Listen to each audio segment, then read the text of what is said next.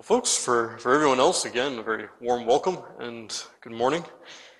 If you would turn with me in your Bibles to Genesis and chapter 31. Genesis 31. I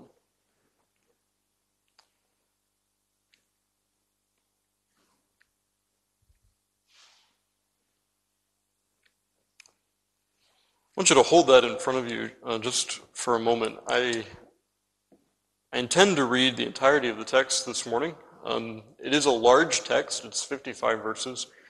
And so our comments will really need to be at the 40,000 foot level, not at the lower level where we're looking at more detail. But before I come to this larger text, I do want to reorient ourselves to where we find Jacob. As you look at this text, you recognize that Jacob is still in the land of his exile. In one sense, I think as we read this text, you might not think that this is exilic, but it certainly is. Jacob has been really forced from his home. He's been driven to the land of his uncle, and as we've already seen thus far, that existence, though materially blessed by God, was certainly not an enjoyable experience for Jacob. This is Jacob in exile. We also need to remember that as we look at this text, we also are supposed to see a man who has been greatly blessed. His afflictions are great, his blessings are manifold. And we see that in various ways. And not only do we see that as the reader, not only does Jacob know that as the recipient, but we've already seen that Laban himself and others around recognize that the favor of God rests upon Jacob. Both of those themes, Jacob in exile and Jacob very visibly blessed by God, really underpin what we find in our text this morning. Now, as we look at this text, as I said, it is a larger text. It's 55 verses, but it is easily divisible. You and I were treated here to a single episode that has very defined points of progression. As you look at the first 16 verses, you find Jacob's defense for why he must flee Laban. Verses 17 to 25, you find that flight and then Laban's pursuit. Verses 26 to 35, you find Laban now makes a case for why he pursued. Jacob, in verses 43 to 55, then really concludes, verses 36 to 42, concludes Laban's case by making his own. And the story really resolves in verses 43 to 55 as covenant is made between the two men. Now, that's the general outlay of the text. I want to ask a question that we'll return to toward the end of our time this morning. And that is, why do we have this text? Why do we have this text? There's a right way and a wrong way to ask that question. I trust you know that. The way that I want you to ask that question is, what is significant about this text for the church through all ages? We're given a very straightforward episode, but an episode that is relatively detailed in its presentation to us. So why is this text here? I want you to hold on to that question as we read the text together.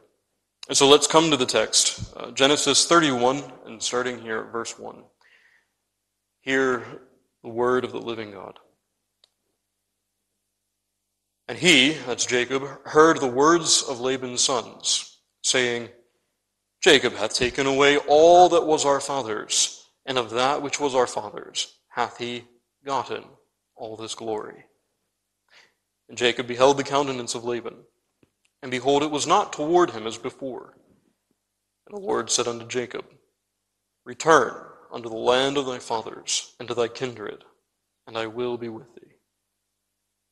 And Jacob sent, and called Rachel and Leah to the field unto his flock, and said unto them, I see your father's countenance, that it is not toward me as before, but the God of my father hath been with me. And ye know that with all my power I have served your father. And your father hath deceived me, and changed my wages 10 times. Friend, that's just, of course, a definite number for an indefinite number there. But God suffered him not to hurt me. If he said thus, the speckled shall be thy wages, then all the cattle bear speckled. And if he said thus, the ring-straked shall be thy hire. Then bear all the cattle ring-straked. Thus God hath taken away the cattle of your father, and given them to me. And it came to pass, at the time that the cattle conceived, that I lifted up mine eyes, and saw in a dream, and behold, the rams which leaped upon the cattle were ring-straked, speckled, and gristled. The angel of God spake unto me in a dream, saying, Jacob. And I said, Here am I. And he said, Lift up now thine eyes, and see, all the rams which leap upon the cattle are ring-straked, speckled, and gristled. For I have seen all that Laban doeth unto thee. I am the God of Bethel, where thou anointest the pillar, and where thou vowest a vow unto me. Now arise, get thee out of this land, and return unto the land of thy kindred. Let's pause there just for a moment.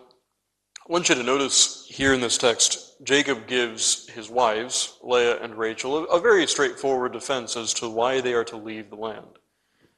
Jacob's defense is actually quite intricate. There's really 5 components to it. I want you to notice, first of all, Jacob appeals to Rachel and Leah as those who would have had intimate knowledge of Jacob's conduct, and also of the various things that had fallen out in Jacob's time with them. He appeals to their knowledge. This is going to be an important feature of this text. He knows that they know the truth. The second aspect of this is that he urges that this movement here is from divine direction. Jacob is not here going out on a whim. He is, as it were, simply urging his family to comply with God's command. Third, you'll recognize here that Jacob is very clear that his father-in-law and his uncle has dealt with him very deceitfully. This is not a safe place for his family to be, and he makes that case rather pointedly. In the fourth part of his argument, he appeals again to God's blessing, and he demonstrates that though the cattle of Jacob has flourished, and this is really important if we're going to understand the previous chapter aright, Jacob is saying that all of this blessedness came to Jacob despite both Laban's deception and, in one sense, even without Jacob's secondary or instrumental use. In other words, what Jacob is saying here is, I didn't do anything myself, and Laban certainly tried to impede these things, but the blessing of God came to me nonetheless. I am, in other words, says Jacob, not stealing anything from your father, from my uncle.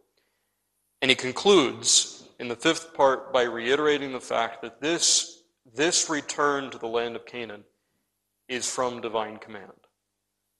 So, friend, as we're looking at Jacob, I want you to keep in front of you that we're getting a really intimate picture of how the man thinks, how he interprets providence, how he makes decisions, and a striking way how he looks at how he should deal with his wives, even.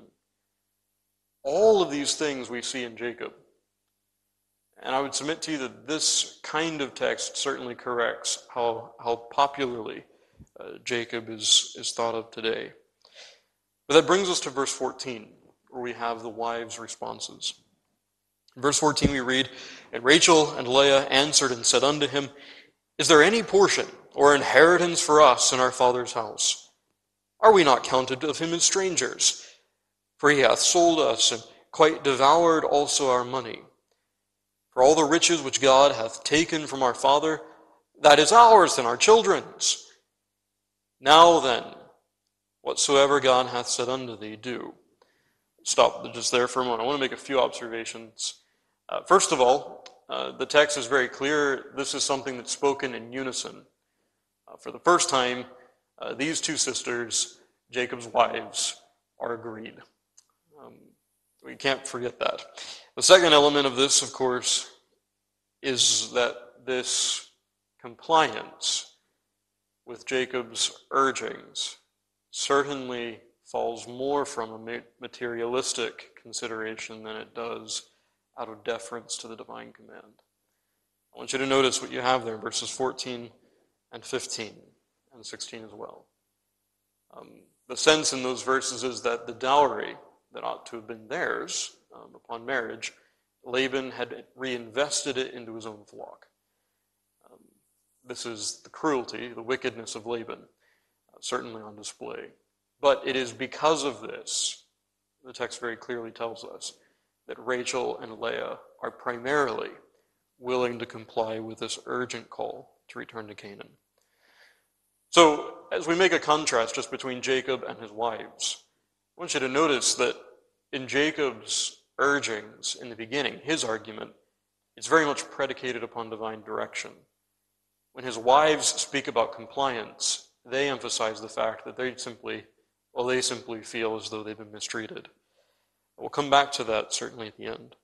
But that brings us to the second element of our narrative, and that's what commences there at verse 17, the flight and then Laban's pursuit. Then Jacob rose up and set his sons and his wives upon camels, and he carried away all his cattle, and all his goods which he had gotten, the cattle of his getting, which he had gotten in Padanaram, for to go to Isaac his father in the land of Canaan. And Laban went to shear his sheep, and Rachel had stolen the images that were her father's. The word images there is the word teraphim. Teraphim is predominantly in the Old Testament a word that's translated idols in our English translations. Verse 20. Jacob stole away unawares to Laban the Syrian, in that he told him not that he fled. So he fled with all that he had, and he rose up, passed over the river, and set his face toward Mount Gilead. And it was told Laban on the third day that Jacob was fled. And he took his brethren with him, and pursued after him 7 days' journey. And they overtook him in the Mount Gilead. And God came to Laban the Syrian in a dream by night, and said unto him, Take heed that thou speak not to Jacob, either good or bad. Then Laban overtook Jacob. Now Jacob had pitched his tent in the mount, and Laban, his brethren, pitched in the Mount of Gilead. Now, friends, as we look at this text, obviously you and I are looking at certain cultural elements that we are far removed from in our own experience. But I think we can piece together pretty clearly what's taking place.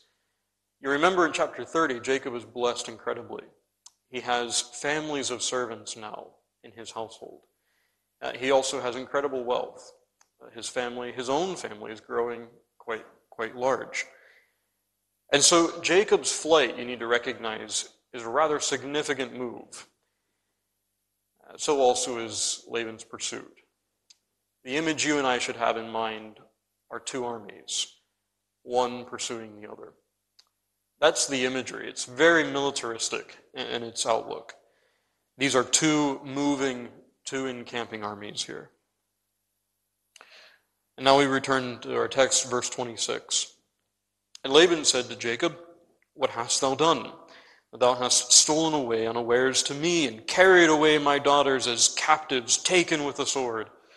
Wherefore didst thou flee away secretly, and steal away from me, and didst not tell me that I might have sent thee away with mirth, and with songs, with tabret, and with harp, and hast not suffered me to kiss my sons and my daughters? I just want to stop right there. Friend, every line of this is obviously feigned. Every line of this that Laban gives here is obviously a lie. And I want you to recognize as well, I want you to recognize how Laban emphasizes the possessive in every one of these questions. All of this is very telling. All of this reinforces what we've seen of Laban thus far. Again, in the middle of verse 28, Thou hast now done foolishly in so doing. It is in the power of my hand to do you hurt. But the God of your father, I want you to notice the possessive there as well, spake unto me yesternight, saying, Take heed that thou speak not to Jacob either good or bad. And now, though thou wouldest needs be gone, because thou sore longest after thy father's house, yet wherefore hast thou stolen my gods.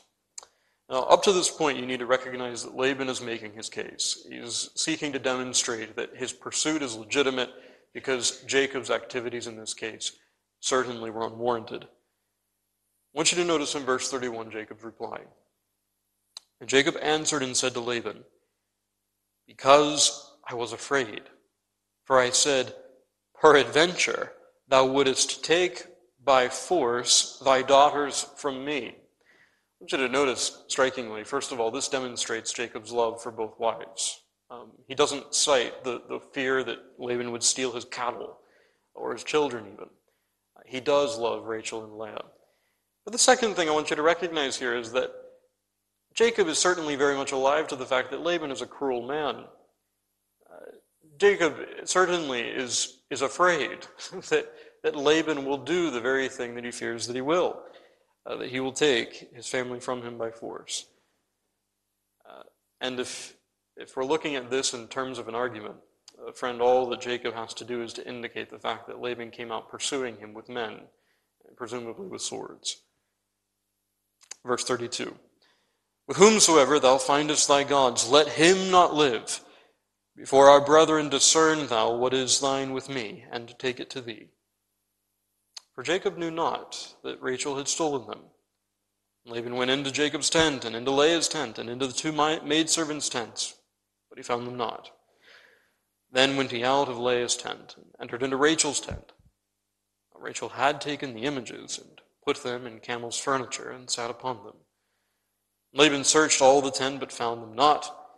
And she said to her father, let it not displease my lord that I cannot rise up before thee, for the custom of women is upon me. And he searched, but found not the images. Down to now our fourth part, Jacob's case, in verse 36. And Jacob was wroth, and chode with Laban. And Jacob answered and said to Laban, what is my trespass? What is my sin that thou hast so hotly pursued after me? Whereas thou hast searched all my stuff, what hast thou found of all thy household stuff?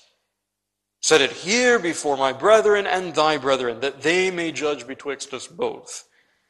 Now, friend, I want you to notice that this mirrors Laban's case. You remember Laban begins with all of those questions, demonstrating seemingly that Jacob's behavior was inexcusable. Well, Jacob does precisely the same thing in the opening of his case, only Jacob's questions here are certainly based on very demonstrable fact. Laban has searched and has found that Jacob, in fact, was not complicit in any thievery. Verse 38. This 20 years have I been with thee, thy ewes and thy she-goats have not cast their young, and the rams of thy flock have I not eaten. That which was torn of beasts I brought not unto thee. I bear the loss of it. Of my hand didst thou require it, whether stolen by day or stolen by night. Thus I was. In the day the drought consumed me, and the frost by night, and my sleep departed from mine eyes.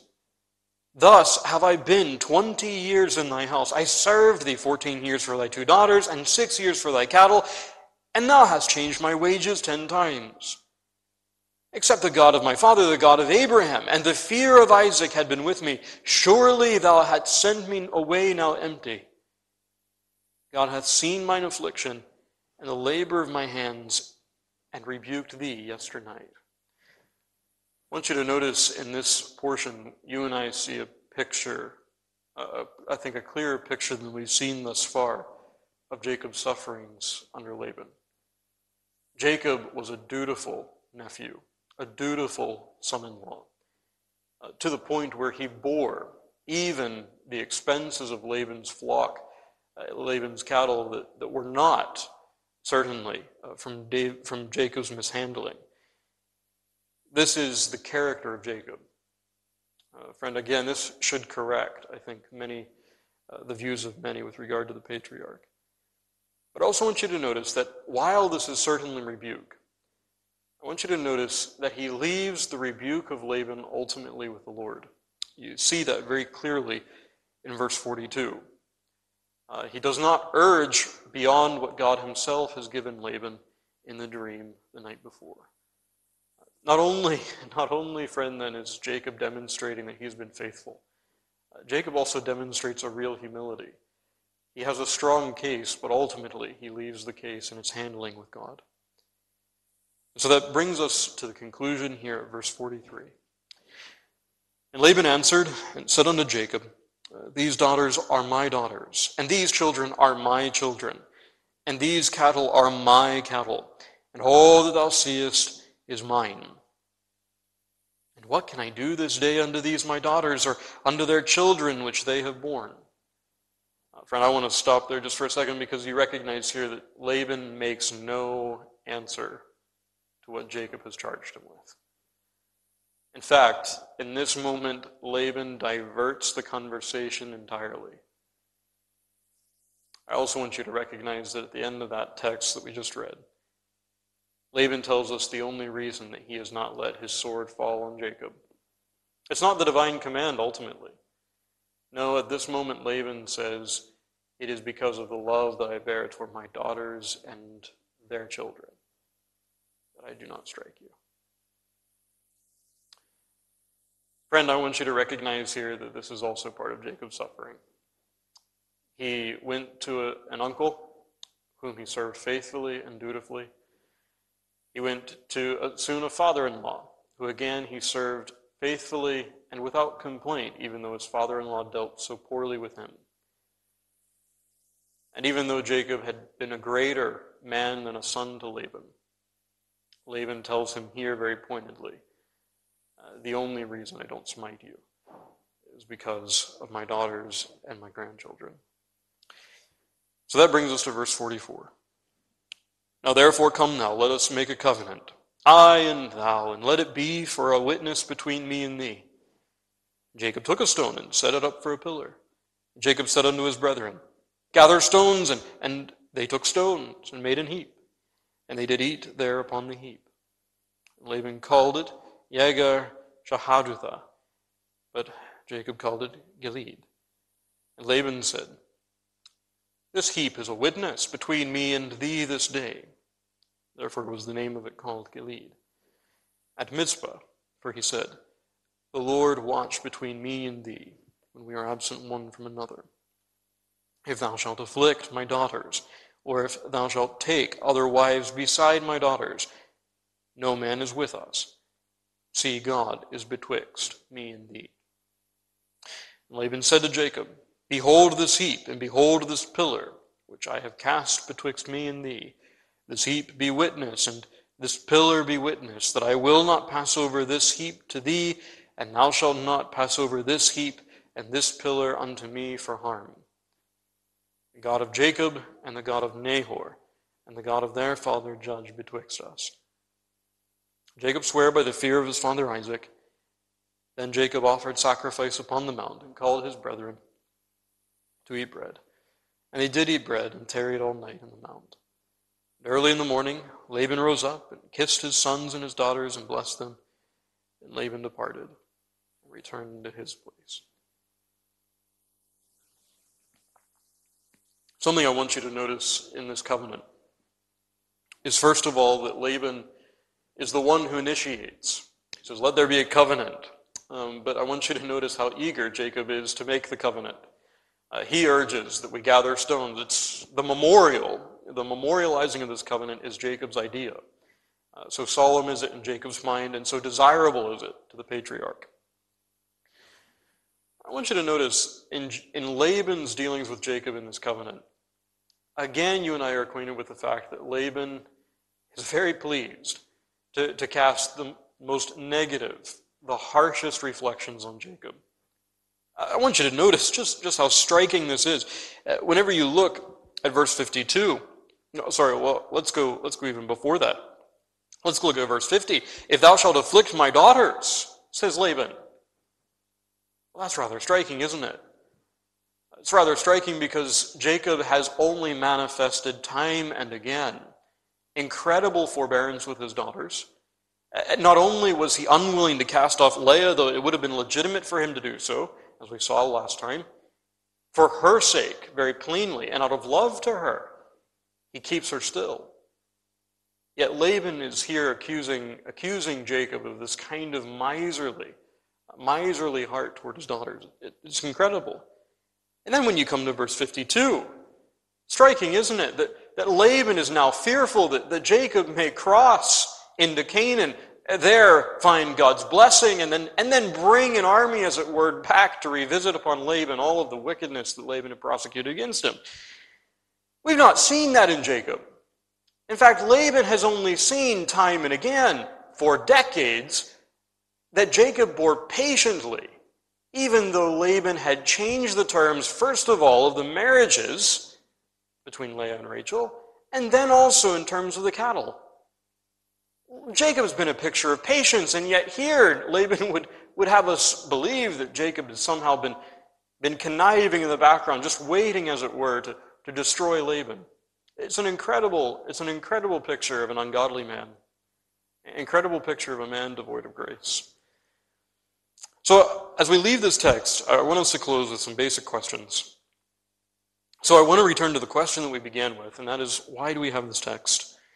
It's a remarkable episode that we have here, but I want you to note, friend, that this is an episode that we don't really return to in the book of Genesis.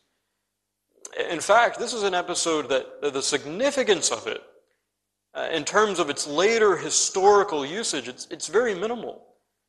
We don't return to these elements, really.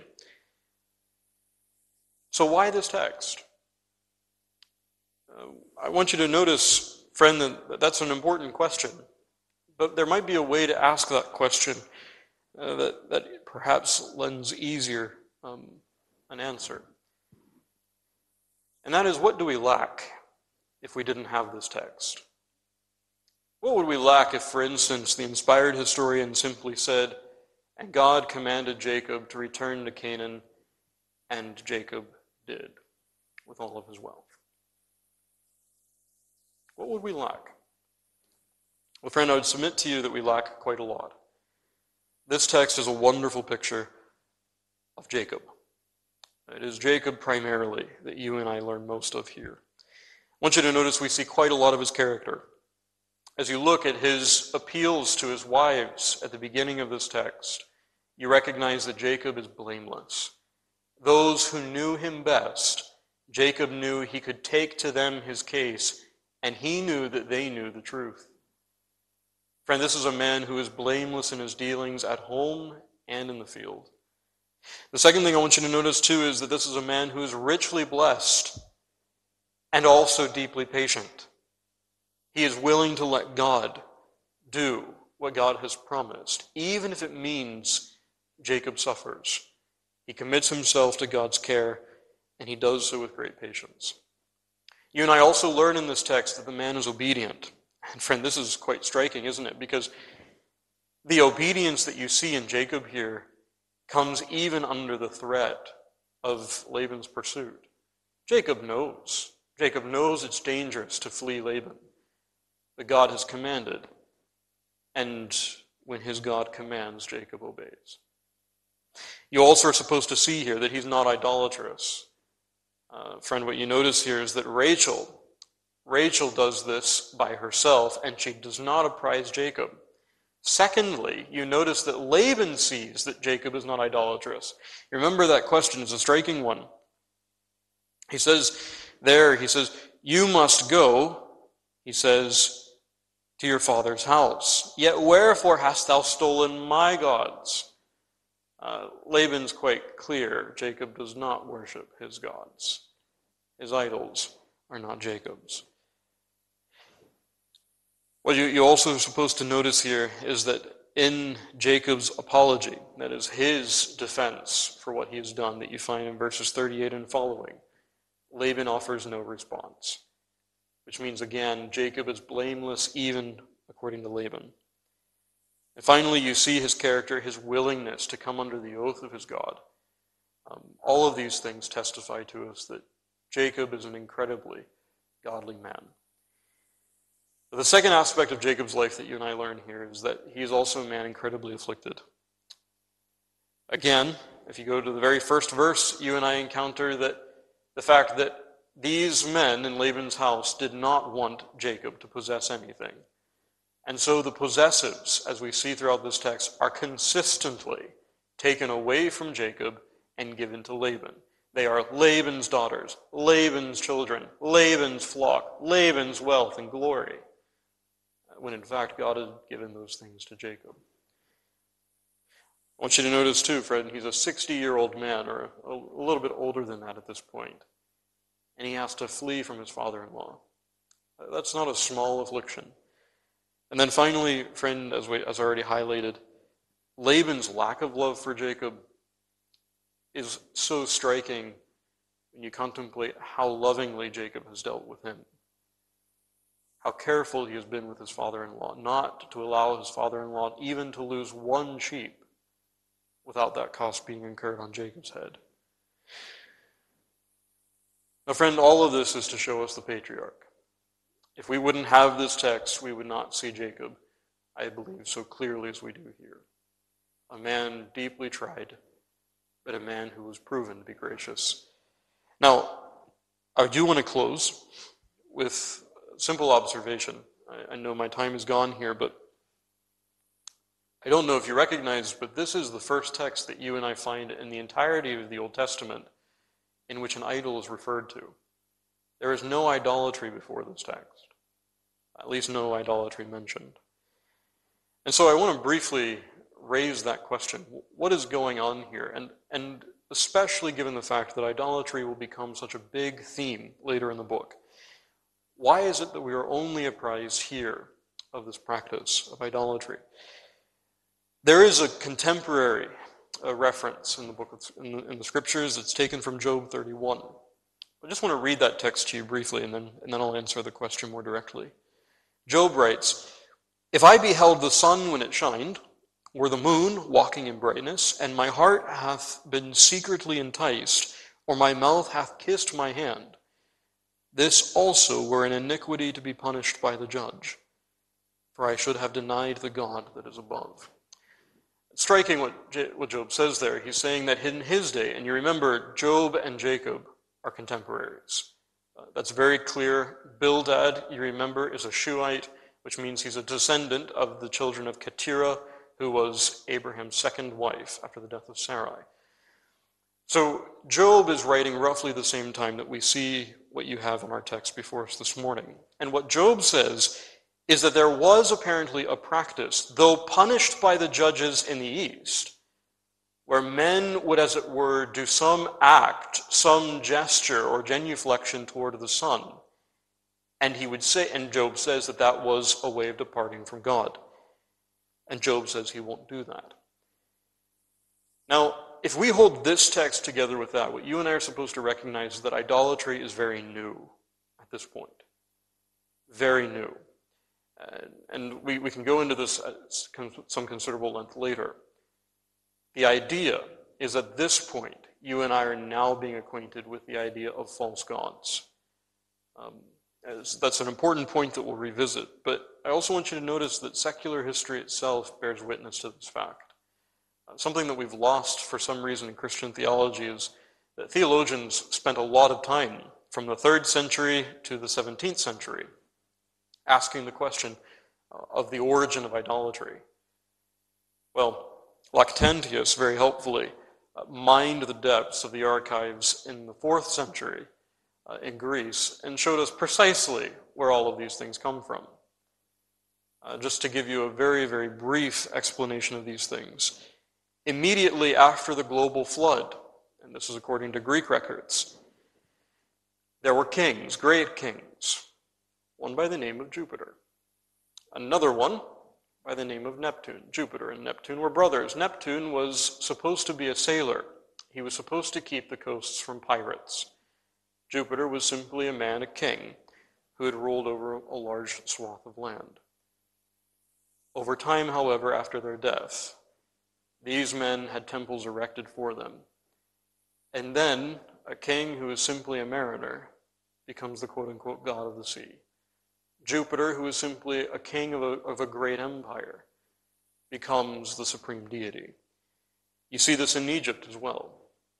All of these elements are very new. That's what Lactantius teaches us. And all of that very much confirms what you have in our text. Idolatry, now just several hundred years removed from the flood, is only now beginning to grip mankind. So we close, friend, this text looking at two things. We look, of course, at Laban and his deceitfulness. We see an absence of grace in the heart of man. But you and I are also supposed to see here God's preserving grace as he keeps Jacob faithful, a godly man under even some of the greatest and most heated furnaces of affliction. And may the Lord make us more and more like what we see in our text in Jacob. Let's close our time this morning by coming to the throne of grace once more. Our blessed and eternal God, we thank you and we praise you that you are God over all, that you are the only, the living, and the true God who works his will. And Father, we thank you that you are good. We thank you and we praise you that though your people are visited with affliction, you are pleased to uphold them by your own hand, to open even to them the conduits of your grace, that they might be faithful and stand in their hour of trial. Father, we thank you for that. We thank you that it leaves us without any room for anxiety or fear, that we may entrust ourselves to our God to keep us. And so, Father, we ask that you would lead us, increase our faith to rest upon you. And we ask, Father, that you would do this great work, keeping us faithful in our trials for your own name's sake. As we ask all in Jesus' name. Amen.